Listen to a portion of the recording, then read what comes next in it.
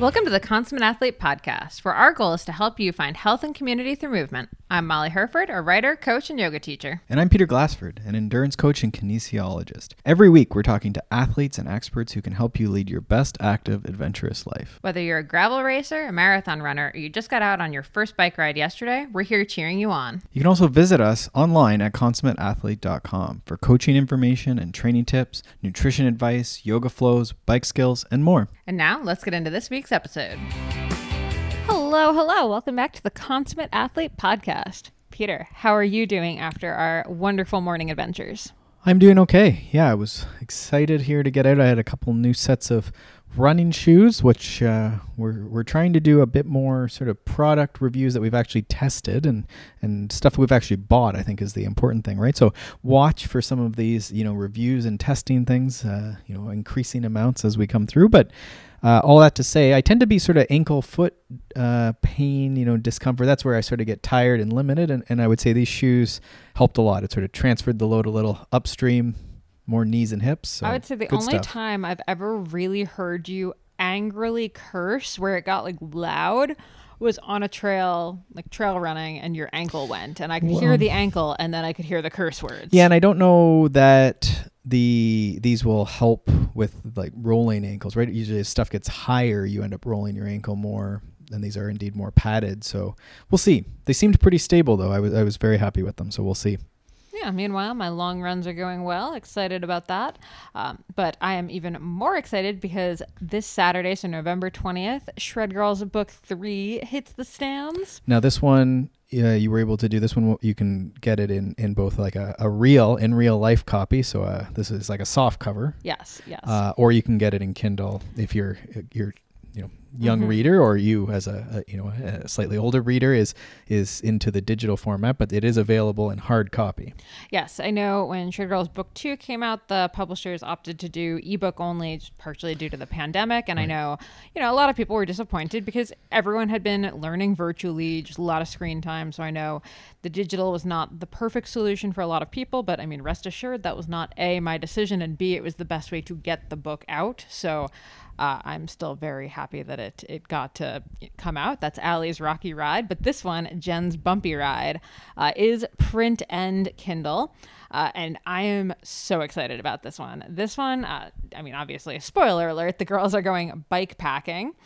So it's a very fun, very, outdoorsy adventure. So if you have someone in your life who's maybe not into the idea of bike racing and just kind of wants to think a little bit more about how to get out and enjoy just being on bikes in the great outdoors, I think this is probably the book for them. And really just anyone who is into riding, right? I think even if you have a young athlete who's maybe too into racing even, right? Just sort of this idea of exploring on our bikes and with friends and some of the lessons therein. Exactly. And that, of course, is the lesson that Jen has needed to learn for the last two books. Poor old Jen. So now if we want to participate, it's the week from today, but this is Saturday, the 20th of November, 2021. You really struggled with that date there. Yeah, a little convoluted. And if you want to pop over to the Shred Girls Instagram, it's shred.girls on Instagram at 4 p.m. Eastern on the 20th. I'm going to do just a little live chapter reading and fun yoga session. So this is Instagram live only. Yes. Actually, technically, there will be also a Google Hangout. You can sign up for it over at shred-girls.com. Right. But Instagram is probably easier for most. Instagram's easier for most of our listeners, so just figured I'd throw that out there. So that's very exciting. And on the note of exciting things happening on websites, consummateathlete.com, we have a lot of our gift guides going up. This week is my personal favorite, the hard to shop for athlete gift guide. So if you have an athlete in your life, or frankly, you just want to figure out what you want to ask for the holidays, this is our collection of gifts that are not necessarily super sport specific, but very useful to athletes. And right. Was there a favorite that you had on this list? Can you think of one? Oh, now you're really putting me on the spot. Actually, my number one favorite, and I know people who've been following our gift guides for years are totally going to roll their eyes at it, but man, those North Face booties are just my perennial favorites. And so these are like a puffy coat for your feet. Yes. Yep. And they have like a good rubber sole, and I get asked about them almost every time I wear them. So people really like them. They're fantastic gifts for an athlete who, you don't necessarily want to buy them sneakers or cycling shoes or something like that, but these are just the best for after rides or races. I put them on after my run today. They're just my favorite things. Cool. I added the Jawbone earphones, which are sort of, they don't go in your ears. They use sort of like bone conduction technology, I think is their trademark. So it sits in front of your ears and just sort of like goes off of sort of like your jawbone, right? And yeah, they've been really, really good. I've really liked using them, and I've never really run with earphones while running, and these have been really good because they don't fall out. My ear, is it the hole in your ear? You got weird I should know the anatomy terms here, but my ear canals are small or something. They just don't fit earbuds at all. So this has been revolutionary, I think, for running. I think it's going to be really good. And yeah, they're really good. Really happy with the quality. And actually the microphone seems to work great too. So I've been able to use it for some calls as well. Perfect. So those are 2 teasers from this week's gift guide. Yeah, and then we have the budget one that went up last week. So if you're looking for just kind of stocking stuffer, smaller things that you can buy 10 of for your whole running group or cycling group or whatever, that's where to head for that. And you should also be heading to consummateathlete.com to check out the show notes from today's episode, because we have Nigel Mitchell, who is a registered dietitian. He is a team chef. He's worked with all of the major teams out of Great Britain. He did a lot of stuff with Team Sky with nutrition and cooking. Does a ton of camps. He's actually heading to the Winter Olympics to work with the cross-country ski team. And he recently wrote a cookbook called the Cyclist's Cookbook. And oh my God, it's a beautiful cookbook. The pages are gorgeous. It's really just well written. The recipes are interesting without being intimidating. I don't know. I was just really, really excited by it. And if you head to consummateathlete.com and check the show notes for this episode, he actually shared a couple of great recipes with us. Teaser recipes. Mm-hmm. Very good. I think that's actually another great gift for someone who, you're not really sure what to get them, if they're kind of into food or they just like eating a lot, or they like cooking. This is definitely a good present. I'm super excited we talk through it on the episode, this pistachio gelato that he has going on. Mm-hmm. Yeah, and it's some of them, especially the cycling themed ones, I find we have a few different ones that we've kept around out of the different ones we've had over the years, and the good ones are definitely, there's a few good go-to recipes, but it's good. I find myself, you get in a rut sometimes with meals, and you just need a twist, right, on the same rice and vegetables dish, right? And it might just be you have to go find a slightly different sauce or spice in the grocery store, or a different way to cook something, right, that you just didn't really think about. So sometimes these are really, really nice to have around, right? Yeah, the other recipe that we actually have up on the site is a cool one where it's using peppers and coriander, aka cilantro, to make kind of almost a hummus-y spread for boiled potatoes. So again, that's the kind of those are things that are in our fridge almost all of the time, but a very different way of doing them. We haven't had boiled potatoes in ages, and it's right in that sort of whole foods, but getting the calories in when you need them, right? And that's what I mean. Sometimes the cycling specific cookbooks are nice because they're addressing some of these issues where we need to get food in, but you don't want to just eat straight white rice or resort to big carbo. The book I'm reading has something, I'm trying to remember what the name of it is, but some carbo bomb, sugar powder. Apologies. DW also likes Whole Foods. Yeah, really into the Whole Foods. So I think this is a really fun episode. We talk not just about cooking, we also talk about nutrition, but I just really thought he had such a good go-between of this spending time in the kitchen and actually making your food, but then also talking about why we're choosing to eat what we eat and how we want to fuel our rides and all of that kind of stuff. So it's that's some of the team chefs they're so, especially when they have the nutrition background as well, right? It's very interesting to hear some of the stories about how they address different fueling challenges, and sometimes some of the riders are trying to make weight for the tour or something like that, which is a very elite concept, but it is interesting how they end up cooking and presenting buffet meals to a team with these, a variety of goals and purposes and that the riders are trying to chase. Yeah. A couple of really, really interesting spots in here, but I don't want to give too much away. I think everyone should enjoy this episode. And of course, hit us up over at consummateathlete.com or at consummateathlete on Instagram and let us know what you think of it. And without further ado, let's get into this chat with Nigel Mitchell. First of all, Nigel, thank you so much for coming on the podcast. I'm super excited. And oh my gosh, when I saw those couple of recipes that we're going to get to share with the audience, I was drooling and they seem reasonably easy to make. So I'm so stoked to have you on today. But thanks for that, Molly. And what we've tried to do with this book is have a range of recipes as far as complexity is concerned. So some of them are quite complex, but not many. The majority of them are pretty simple. I sort of work on the average person in the street type of idea, and I think if the average person in the street can do it, then it's about right. And most of them, they're not technically that well. None of them are technically that difficult if to a trained chef, but none of them are really complex at all. Perfect, which is exactly what we need, because one of the questions we get asked all the time is about this idea of, cooking healthy, but people who don't want to spend hours in the kitchen, or when they see sort of some of these like longer, more complex recipes and some of the other cookbooks for athletes, they just kind of glaze over it, or just like, nope, just going to close it and walk away and, order in tonight. So I'm very excited. So, before we get into the cookbook, let's talk about you. How did you get into working in the cycling industry? How did you get started in this field? I feel like you have such a huge breadth of experience in the nutrition world here.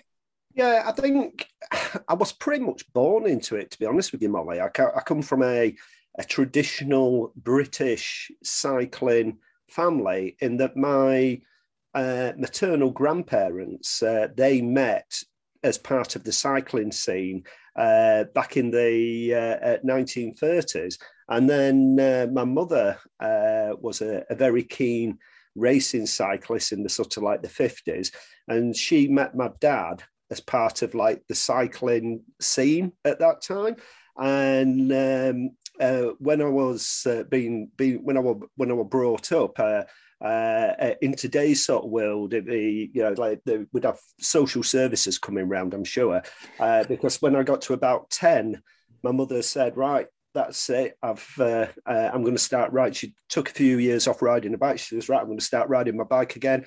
It's time that you learn to cook and see to yourself. So I was brought up in a very strong cycling family, a very strong female cycling family. My mother and her two sisters all raced together, and in the UK then most of the racing was time trialing, so they all used to race together. And my mother, she used to be a teammate with the world famous Beryl Burton back in the 50s, and at a really young age I had to sort of like learn to cook or I'd go hungry, and it was fantastic. And then at again a relatively young age, my mother decided she was going to do one of these 12-hour time trials. So I set about supporting her with the nutrition with that. And one of the things that we used to help fuel her was rice pudding. And it's one of the things I joke about, in that sort of like 30 years down the line, we use that very similar recipe to make rice cakes to feed people in the Tour de France. So things come full circle. So I had a great childhood into cycling. So I've been riding from a young age, did a bit of racing, realized I weren't that good, was really interested in food and nutrition, and I looked at what qualifications could I do that actually qualified me as a nutritionist. And really back at those times, the only thing that was really credible was to train as a registered dietitian, an RD. And so I went and studied to be a registered dietitian, which I thoroughly enjoyed, but my passion were always sport. But I worked full-time clinical for 10 years, and then in my spare time would be working with athletes. And at the same time, then realised I wanted to really work more in sport. But again, what you could see, a lot of sports work were more around nutritional products and supplements, and I've always been interested in feeding people and feeding athletes. So as the opportunities arose, I worked more in a university setting where I was doing teaching, research, consultancy, and just developed opportunities then working with different sports. Started working with British cycling in the early 2000s. And I've always worked with a lot of different sports, but as that went through to the late noughties, I were in that opportunity then when Dave Brailsford was setting up Team Sky. So I was brought in to work with British and Team Sky, and it would have. When I look back, I had quite a lot of naivety at the time, because I would meet people who'd been working in cycling, and they'd laugh at what we were trying to do. They would say, I remember talking to a Belgian doctor who told me that you couldn't get through riding the Tour de France without some sort of injectable recovery, which wasn't doping, but and wasn't banned at the time. It later became banned in 2011. But he was convinced that the digestive system, the alimentary canal, couldn't deal with the stress and pressure of a 3-week Grand Tour. And my clinical training really told me that you could. So I'd worked previously with immunocompromised patients where the health of the GI tract was so important. So I knew that if we maintained the integrity of the digestive system, that we could feed the athletes. And I always would talk to athletes and get feedback from them. And I knew that actually that's where things had gone wrong in the past. So some of the products they'd been using had not really been designed for the stomach. So I saw it as a great opportunity. We were able to demonstrate by using food that we not only were able to help support athletes through 3-week Grand Tours, they could go on and win them. And we now know in professional cycling, IV recovery has been banned. So this is not, it's not a feature anymore. So people are needing to go for the food, and people's attitudes have now changed. Mm-hmm. Oh my gosh. So many awesome. I'm like, there's so many directions I want to take this now. Yeah, it's so interesting to me because I've done a couple articles in the past actually about like what Tour de France racers were eating in like 1910 and 1920 and 1930, when they're doing like the bottles of wine and baguettes roadside. And then, the shift to supplements in sort of the 80s, 90s, where we just stopped like all normal food. And then it seems like there was this like resurgence. So it feels like you got to really ride the wave of the real food resurgence in professional sport, we'll say. Yeah. Well, one of the interesting things there is that we see within the pro peloton, there is a lot of use of commercially prepared energy foods such as gels and bars and drinks, but there is a lot of real food that's used as well. And when we're talking about the gut health of the riders, one of the issues is around the acidity and pH of some of the things that people are eating, which can affect the lining, the microvilli in the gut, and affect the microbiome. And a lot of the products now, I mean, way back in 2010 with Sky, everything we were using was neutral pH from the sports drinks point of view. And we have feedback from riders who came along to the team and said that they've got gluten intolerances and all sorts of GI issues, which had really been brought about by some of the nutrition practices they've been doing. And then when they've been in the team for a few months, they turn around and say that they were cured. And most of the teams now are adopting with some of the newer, well, they're not really that new because they've been used for a long time, but they're more available, more of the more gut-friendly products. And when people are riding professionally, the onslaught on the digestive system is massive, because we've got the heat, we've got the huge volume of food that's consumed. We've got the redirecting of the splenic blood from the digestive system. So we've got lots and lots of things going off there. So we have to really protect it. But if we do protect it, which we can, then we can feed people real food. And again, one of the things that we did very early on, and again is quite common now, is we would do a lot of vegetable juicing. And the idea of the vegetable juicing is that you would be removing a lot of the insoluble fiber. You wouldn't remove all the fiber because the fiber is so important for the microbiome, but you'd be removing quite a lot of it, which would then reduce the bulk on the gut so that people could actually drink a lot of the nutrients from the vegetables. And we found that very successful. And again, you see lots and lots of teams now doing lots of juicing.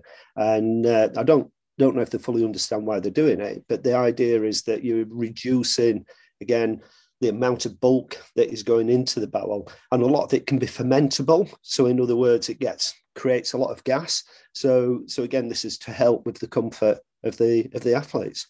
Oh, I love that. Now, okay, I'm going to flip that one on you though and ask about for the more recreational cyclist. How do you feel about the juicing? Because I feel like there's kind of the two sides, right? On one hand, great, more nutrients. On the other hand, could the recreational cyclist actually use more of that insoluble fiber? So like when is juicing, I guess, like appropriate, and at what point should we be messing with it? Because I love a good juice, but I also know that I don't eat enough salad. So Yeah. So you're absolutely right. Fiber is so important, and a lot of people don't really understand. Actually, we have different types of fiber. We've got soluble and insoluble fiber, and the soluble fiber, again, a lot of the soluble fiber that acts as the prebiotics, helping to feed bacteria. A lot of the insoluble acts as prebiotics as well, feeding. But also the insoluble can help to act as helps with a lubricating effect as well within the bowel. And the insoluble, a lot of it is forming the bulk of the stool. Now, if we remove all of that fiber from the diet, one, we're reducing the gut motility. We're reducing the body's ability to create great fecal mass. In other words, big poos. Great fecal matter. What we want is we want really big poos. It's great to have great poos to get everything out. That's going to be the quote of this episode, by the way. we also need the nutrients with them. But what I'd say is that if people's diets are based around having things like whole grains, as far as the breads are concerned, as far as cereals are concerned, and if they then look to include some juice within the diet, then I think that can be have an additive effect. So bringing it back to my new book, one of the things that we do mention in there a bit is not in this book, not so much about big juicers, even though there is some. It's I talk more about some of the shots, things like ginger and turmeric shots, which are really easy to make yourself at home. And a lot of people are buying these now, which is great. And I don't want to stop people buying these products if they want to buy them. But what I want to do is just say they're actually quite easy to make yourself. And this year, I've worked at 2 altitude camps with triathletes and cross-country skiers. And one of the things that I've done at these camps on a morning, we've had ginger shots, fresh ginger shots, which have been really quite easy to make. Don't really take a lot of time to do. Don't need a lot of specialist equipment, but it's a really nice way to get that very powerful sort of ginger hit first thing on the morning. And really great in different nutrients for the body, and it actually really gives the guys a bit of a pickup as well, and it sets a really good scene where they can see the importance of the nutrition. So they're easy to do, but people can buy them as well. But they're not super cheap. But if you make them yourself, you know exactly what you're putting into them. Oh, I love that so much. And I like that you just kind of actually put that in the context of sort of this habit idea where it's like the ginger shot in the morning is both great from a nutritional standpoint, but it's also good from this like just quick hit of, okay, I did something really healthy for myself. Yeah. And I feel like that actually starts your like snowball effect for the rest of the day. Well, I mean, one of the things that does it helps with what I call creating the performance environment, where we're using nutrition to help create a performance environment. So that is just part of it. So the athletes are then become more empowered to make the best decisions for themselves. So we give them the resources around that. And we're not giving double standard messages. We're not, years ago, I was doing some work with a sport, and the athletes were very well educated, and the sport saying to me, but they're actually not eating what we're wanting them to eat. And then when I looked at it, the food that they were giving them in the restaurant for the athletes didn't represent what we were asking the athletes to do. And also they had vending machines, which were just things like chocolate and crisps and drinks, high sugar drinks. So I said that we're giving them mixed messages. So then they changed that side, and then they saw big changes in the athletes' behaviour because we were backing up the messages what we were giving them. Mm-hmm. Oh my gosh, this is so much along the lines of something I'm always talking about, and I'm so excited we're kind of going in this direction. We're always saying, a lot of athletes want to go to these week-long training camp type environments, and we're always kind of making this argument that actually, like, you'd probably be better off if you could set up a better daily training environment at home where you have this like great nutrition and this great sleep hygiene, and you have kind of all of these things in place versus this like 1 week a year where you go to this training camp and you're training like 10 hours a day, but you're also like going out to eat and probably doing all of these things that are actually not even super good for the daily training environment. So I love this so much. Okay, I have like 3 follow-ups here. One, as far as like gadgets for juicing and for making these shots and stuff, what does one need? Is there a juicer that you particularly love? Is it more of a food processor situation? What's the gadget we have to have? Right. So, I mean, kitchen gadgets, for me, you can never have too many kitchen gadgets. So you should have started me on this one. It's like, oh no, same here. My husband's going to be so furious about this because this is going to be like all his Christmas presents. He's going to be like, Molly, I did not want any of these, but he's going to get them. So, to be perfectly honest, from the juicers, and I've had several juicers, but I do not tend to use a juicer anymore. I would do if I was needing, like I have done sometimes where I've been having to do sort of like several litres of juice. But when I'm doing things like the shots, then what I'd tend to do, I'd take with me, I use a Thermomix. So a Thermomix is it's like the top of the range multi-kitchen gadget. You've got to do a little search about the Thermomix after this, Molly, and that'll be on the top of your Christmas list. So basically the Thermomix is a one-stop kitchen in one piece of kit. So you can weigh all your ingredients, it chops ingredients, and it's got thermal control, so you can cook with it as well. It has a timer on it. The latest ones that's out there are even linked up to the internet where you can download recipes, everything. They're just absolutely amazing. When I'm traveling with teams, I use a slightly older version because I'm quite simple, and all that information, I just want to keep it really simple. So, but I'll always, and they're a little bit smaller, the older ones, so it's easier to pack. But what I would do with that is I would use I'd put whatever I'm wanting. So if I'm doing the shots, I'd be putting like apple, lemon, ginger, maybe some turmeric root if I've got that as well. Bit of black pepper so we can absorb the turmeric from that. And then I'd just put a bit of water in with it, and I'd really blitz it in the food processor, so chopping it up really small. And then I would just strain it through.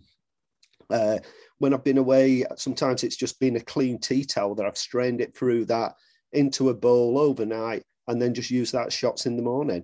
But sometimes I've been a bit more organised, and I've bought like a straining bag and taken that with me. But yeah, part of the thing of working in the field is working with what you've got. So Thermomix is the top one. But if you're doing a lot of juicing at home, then it is worth buying one of the sort of cold press type of juicers that really, one of the problems with some juicers is they can generate quite a lot of heat that might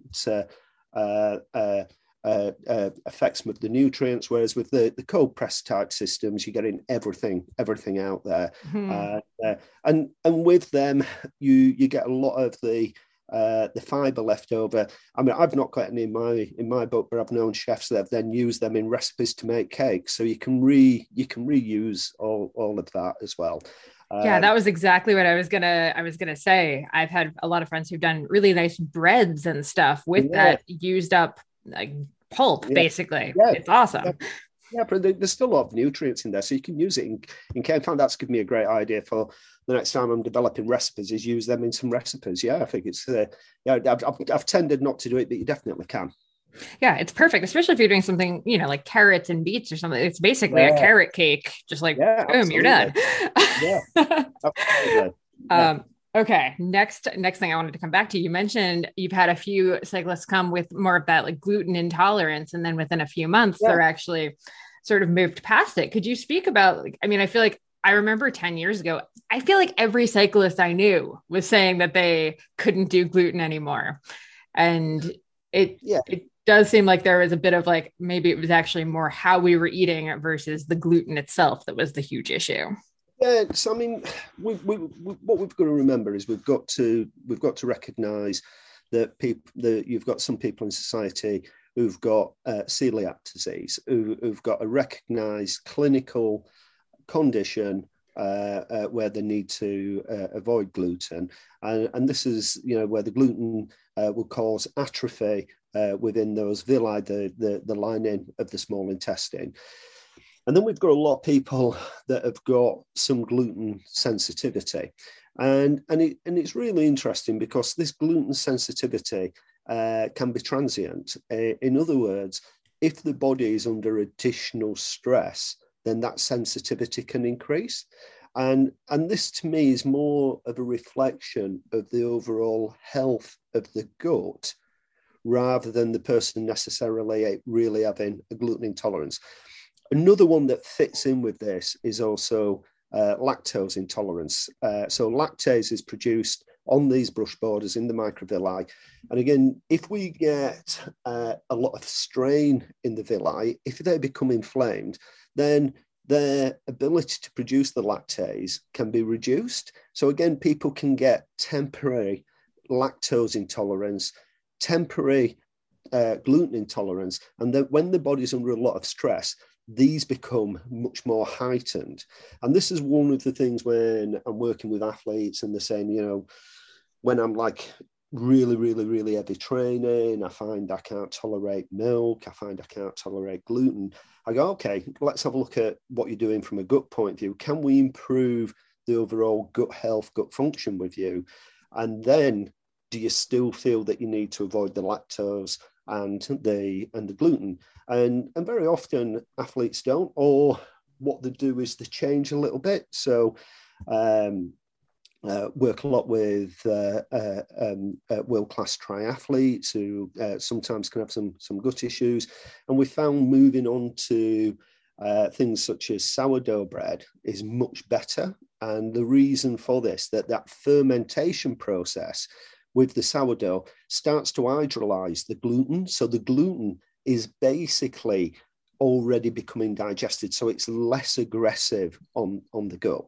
But there is research that has shown as well that actually, if we do have gluten in the diet, it can cause some, even if we're not gluten intolerant, it can cause some inflammation in some people in the bowel. So sometimes I'll be working with athletes that we know that even they do everything completely right, when they are like at altitude camp, or they're doing a really big training block, or they're doing a really big race block, it works a lot better for them to avoid gluten and lactose within that period.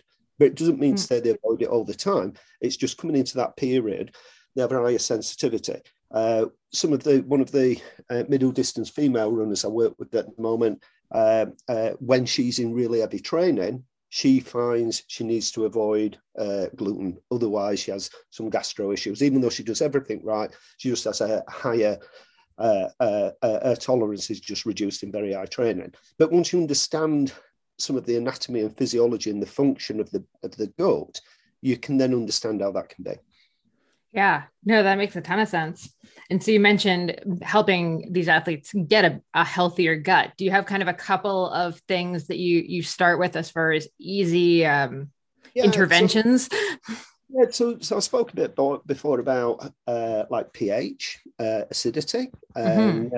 and so the pH in the small intestine wants to be on the alkali side, and it can be strongly affected by the foods that we eat. I mean, the stomach acid is obviously acidic, and that affects it. But if we have a lot more acid in the diet, that has a bigger effect. So So things like carbonated drinks are quite acidic. Things like a lot of sports drinks are really quite acidic.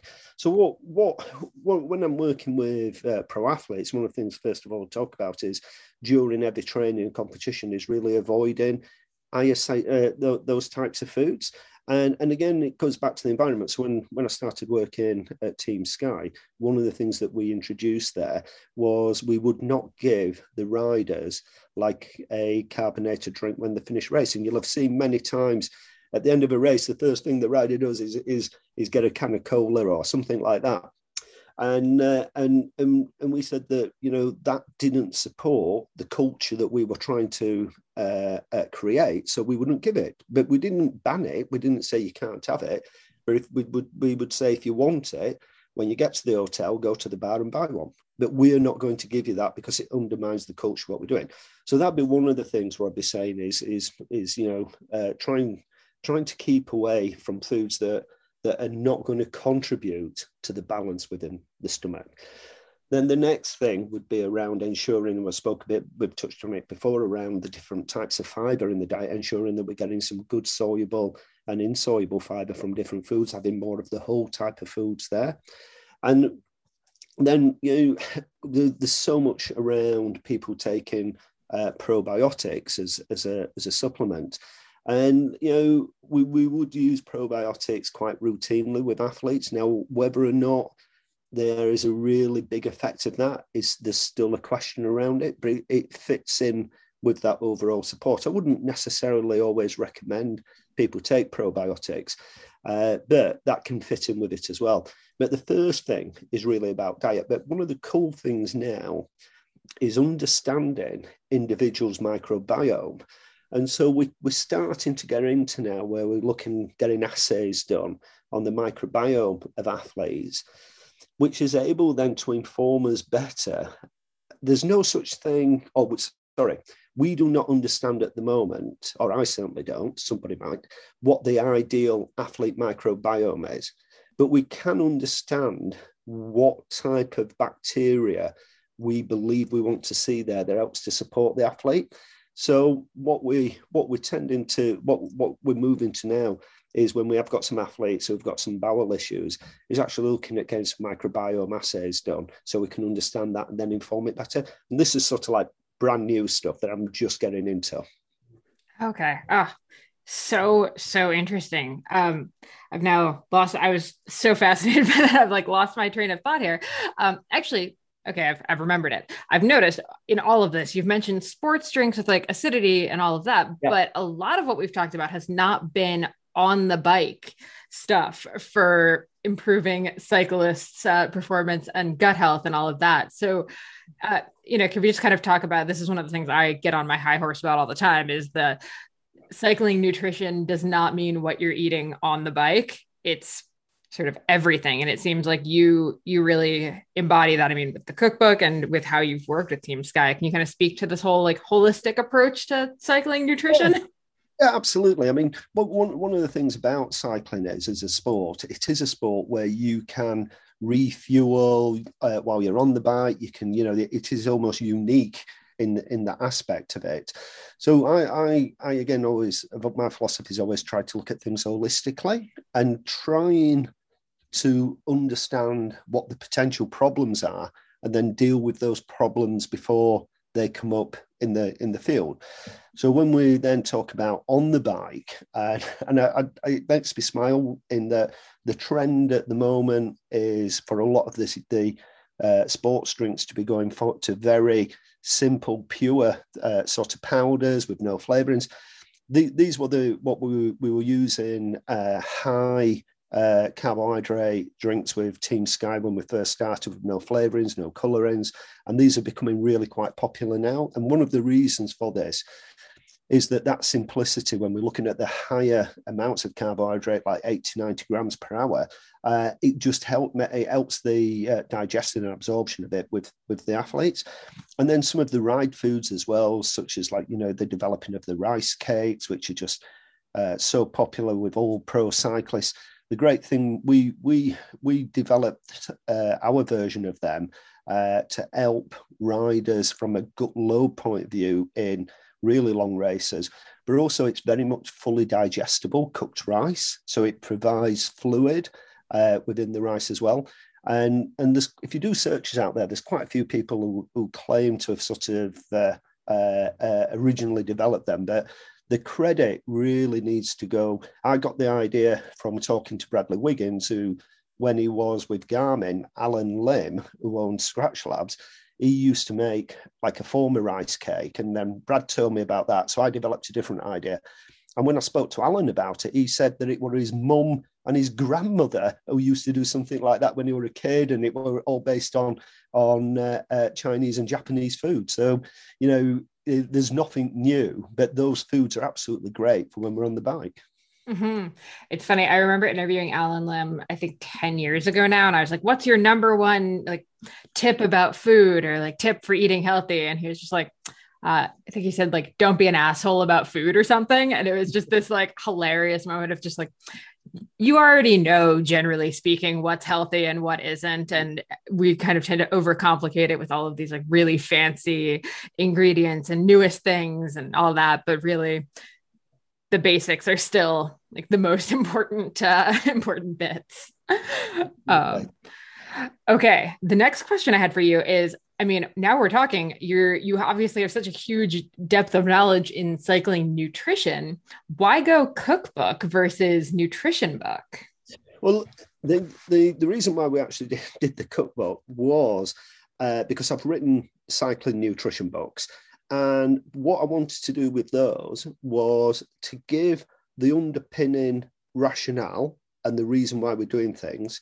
And then I wanted to actually say, this is how you do it with food. So provide recipes. And the feedback we got, which were a bit disappointing to me in some ways, was, oh, that's all good about all that technical stuff, but can we have more recipes, please?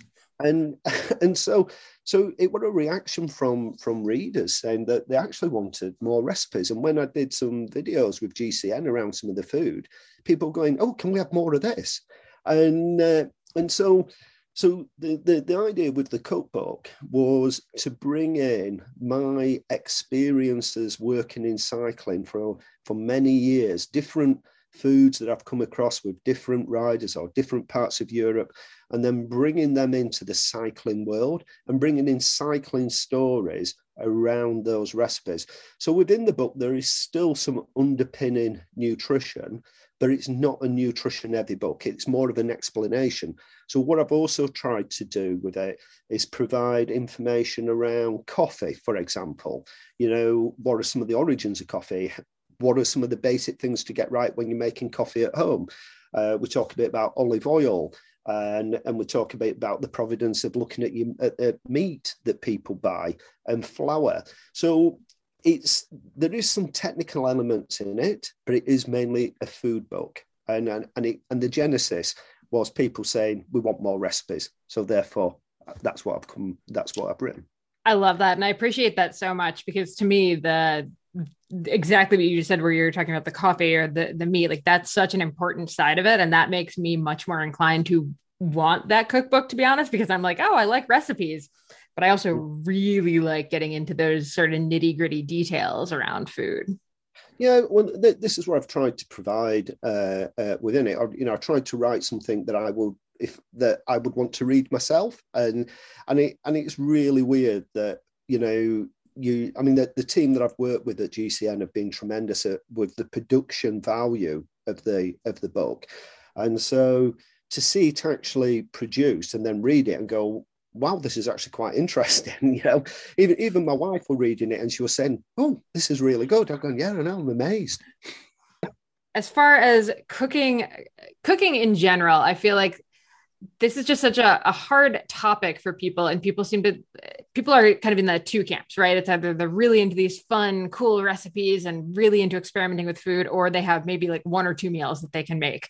So for the people who are only good at making like one or two meals, any tips for kind of getting over that like terror of trying new recipes and getting into the kitchen and experimenting a bit?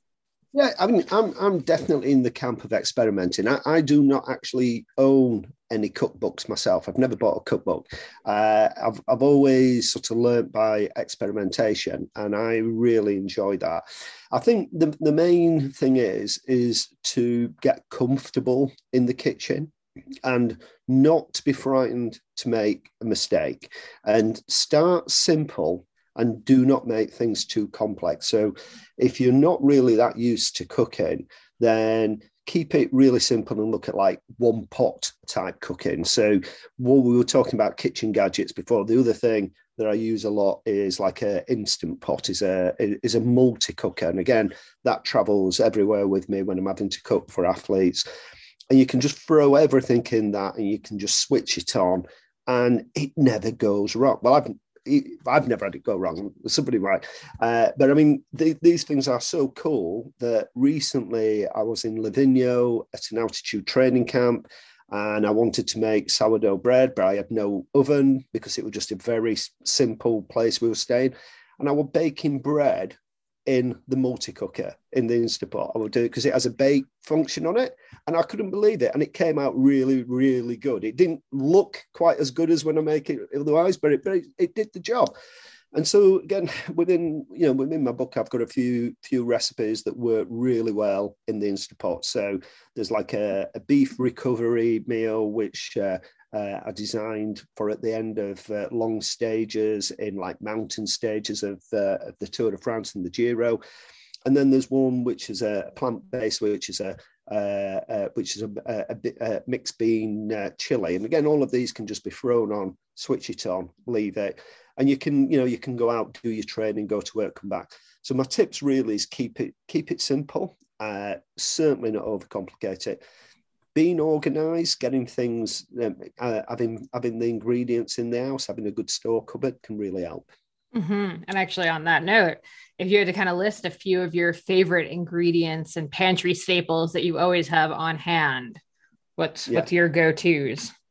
Well, if I were to take my pantry, I've got things in there like different grains. I love mixing grains together. So I tend to not just do rice by itself unless I'm doing rice cakes. So I'll mix in equal parts rice, quinoa, spelt grains, pearl barley. I'll mix all of those together and I'll make a risotto with that. So mixed grain risotto, the texture, the flavor, and the varied nutrients is absolutely amazing with that. So the grains is one.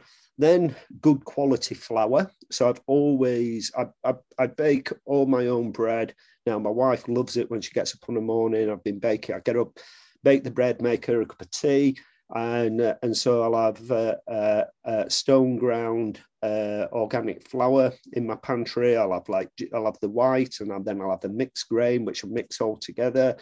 I'll always have some tins of different beans, different legumes. I'll always have dried as well. So if I've got the time, I use a lot of dried. And canned tomatoes. You can do such a good sauce recipe with basically a can of tomatoes, an onion, and a bit of garlic. It's so easy, and not to massively extend the roll. The list. One of the others I like to use a lot is canned coconut milk.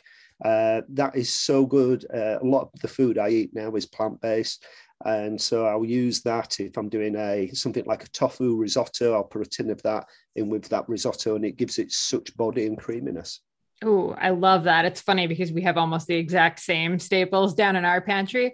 Now I have to ask, pantry wise, are you one of those people that like decants their grains into beautiful glass jars, or are you just like just bags on the shelf?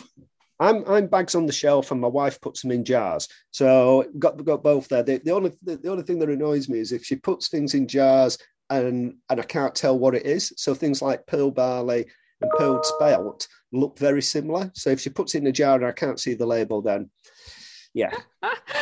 Fair enough. Okay, you mentioned plant-based, which means we have to talk about one of the recipes we're going to get to share with the audience. They can find it in the show notes, but you have this dairy-free pistachio gelato. And I admit, when I first looked at the title, I was like, okay, this feels like it's going to be really complicated. And then I looked at the ingredients and I was like, there are 4 ingredients. This is amazing. Yeah. Can you talk us through how you came up with this recipe? What made you like this recipe? Why it's in here? And I developed the recipe because a project that I did a few years ago, what I'm very passionate about, was around plant-based nutrition and cycling. It was becoming more, there were more interest in that, and I wanted to learn about it. So I followed a very strict plant-based diet for 3 months myself, so I could really understand it. Tested my blood, my physiology, everything like that to see how I went with it, and it was fantastic. It was transformative for me. It really has affected the way that I think about food and the foods that I eat. So I'm not plant based, but a lot of the food that I eat is. And I loved the challenge of then coming up with some really nice, tasty food. So I thought, right, I'm going to have a go at doing an ice cream, and I love pistachios. Pistachios nutritionally are one of the best nuts. They're one of the highest protein. They've got they're a high biological value protein. We've got all the amino acids we need in there. They're really high in antioxidants, so they're great. So what I thought, this is going to be. Let's just think of the structure of this. So I thought tinned coconut, a bit of sugar, some cardamoms for flavour, some pistachios. Let's just heat it up in the pan, see what happens. Flavour were amazing. And then took the cardamoms out and just whisked it up with an handheld mixer, and then just froze it and then chopped it up, and it was great. And I gave some to my mother, and she said it was the best ice cream she's ever had. And I've made this at home domestically. I've made it for athletes when I've been away at altitude camps, and it's just been really, really popular. It is a little bit more work for an ice cream, but to do something a bit different, it's definitely worth it. The thing that works the best is if it's frozen in like big ice cube type of things, and then it can be just goes through the liquidizer afterwards to turn it into the ice cream. But if you haven't got that, you can just let it soften a bit because of the fat content in the coconut milk. It doesn't freeze super solid anyway. And then what you can do, again, keeping it really plant-based, you can get dark chocolate with no milk, and you can shave that and then just sprinkle it on top, and the flavors are amazing. If you like it really sweet, you can add a bit more sugar. Okay, I love that. And I noticed it's castor sugar is in the ingredient list. Yeah, it doesn't have to be castor sugar. Okay. Yeah, so That was really what I was going to ask, is does it have to be that specific sugar, or can we substitute? No, to be perfectly honest, I think when I've written it, I've put castor sugar because that was probably how I was typing. But I've used soft brown sugar. I've used lots of different types of sugar with it. It doesn't have to be castor sugar. Okay, perfect. Now, have you ever tried it with a different kind of nut? I'm very curious about this now. No, I haven't. And the reason is because it just works so well with pistachio. The colouring is fantastic. I don't think if you were to use like a cashew, I think the colour of that, I think I'd use vanilla. If I'm going to do something like with cashew, I'd probably use vanilla with that rather than the cardamoms. I got the cardamom idea from when I've been to Indian restaurants, and I've had the Indian ice cream. They do like a pistachio, and they flavour it with cardamom. So that's where I think I got the flavour idea from. But I think if I were doing a less colourful nut, I'd probably use vanilla rather than cardamom. But you get the same sort of results, but it might not be as good nutritionally. Yeah, I like that though, because that's that was just kind of a tangible example of this idea of experimenting, right? We just sort of talked through a totally different way to do this that would have a completely different flavor profile. So you can kind of play around with all of those. And, if you happen to have a bunch of cashews at home and you don't have pistachio and you want to give this a try. But again, one of the things I really like doing is making nut butter. So again, I'll make a nut butter. I like to use pistachios because of the flavour and the nutrient profile. But you can use other nuts with it. Again, they're quite easy to make. Athletes absolutely love nut butter. You can get through sort of like 500 grams worth of pack to breakfast sometimes with them. So, I just think it's nice to do your own. Now, okay, question about making the nut butter. I assume you're using a food processor. Have you figured out a way to avoid just like losing so much of the nut butter to like the bottom of the food processor? Because this is where I always just like, well, we have a Vitamix. So you end up with so much crap at the bottom and it's so sad. Well, to be honest, Molly, I've only ever made it. No, I've made it mainly in my Thermomix, and another point in the Thermomix column here. Sorry, I've only ever done it with like a different type of blender once, and it weren't a success. It were harder. I know what you mean. It's harder to get it all out of the bottom, but with the Thermomix, again, big plug for it. I'm not sponsored. I'm not sponsored by Thermomix, but what you can actually do with them is you can just like take the bottom off and the blade comes off. So if there's anything around the bottom, you just scoop it out. So that's what I've been used to using. Okay, well, there we go. All right, well, this is clearly going on our gift guide for the season here. Okay, well, I don't want to take up too much more of your time because I know you have to get going here, but I have to just kind of throw this out there. The cookbook is beautiful. Like I've owned a lot of cookbooks in my day. In our industry, we get a lot very frequently, and I would say this one is easily just my favorite as far as aesthetics and how easy the recipes are to understand and comprehend. So it's just seriously wonderful. So tell people where they can get it, how they can find you and follow along with all your stuff. Well, thank you very much for your kind words. I mean, that's down to the production team at GCN. They're absolutely fantastic. And I agree. I think they've just done a tremendous job on the production, and I think it's that production value that really makes the difference. So to be really honest with you, I'm not that aware of where we get it. I know it's available on the GCN shop. We'll make sure we have it all in the show notes. So anyone who's interested, and they can also get that pistachio gelato recipe, the canary and potatoes recipe as well with mojo sauce. So another very exciting thing. Thanks so much for tuning into the Consummate Athlete podcast. If you enjoyed this or any of our past episodes, do us a solid and leave us a rating or review wherever you listen to podcasts. And check out our book, Becoming a Consummate Athlete, over at consummateathlete.com. Questions or comments? Find us over on Instagram @consummateathlete, and we will see you next week.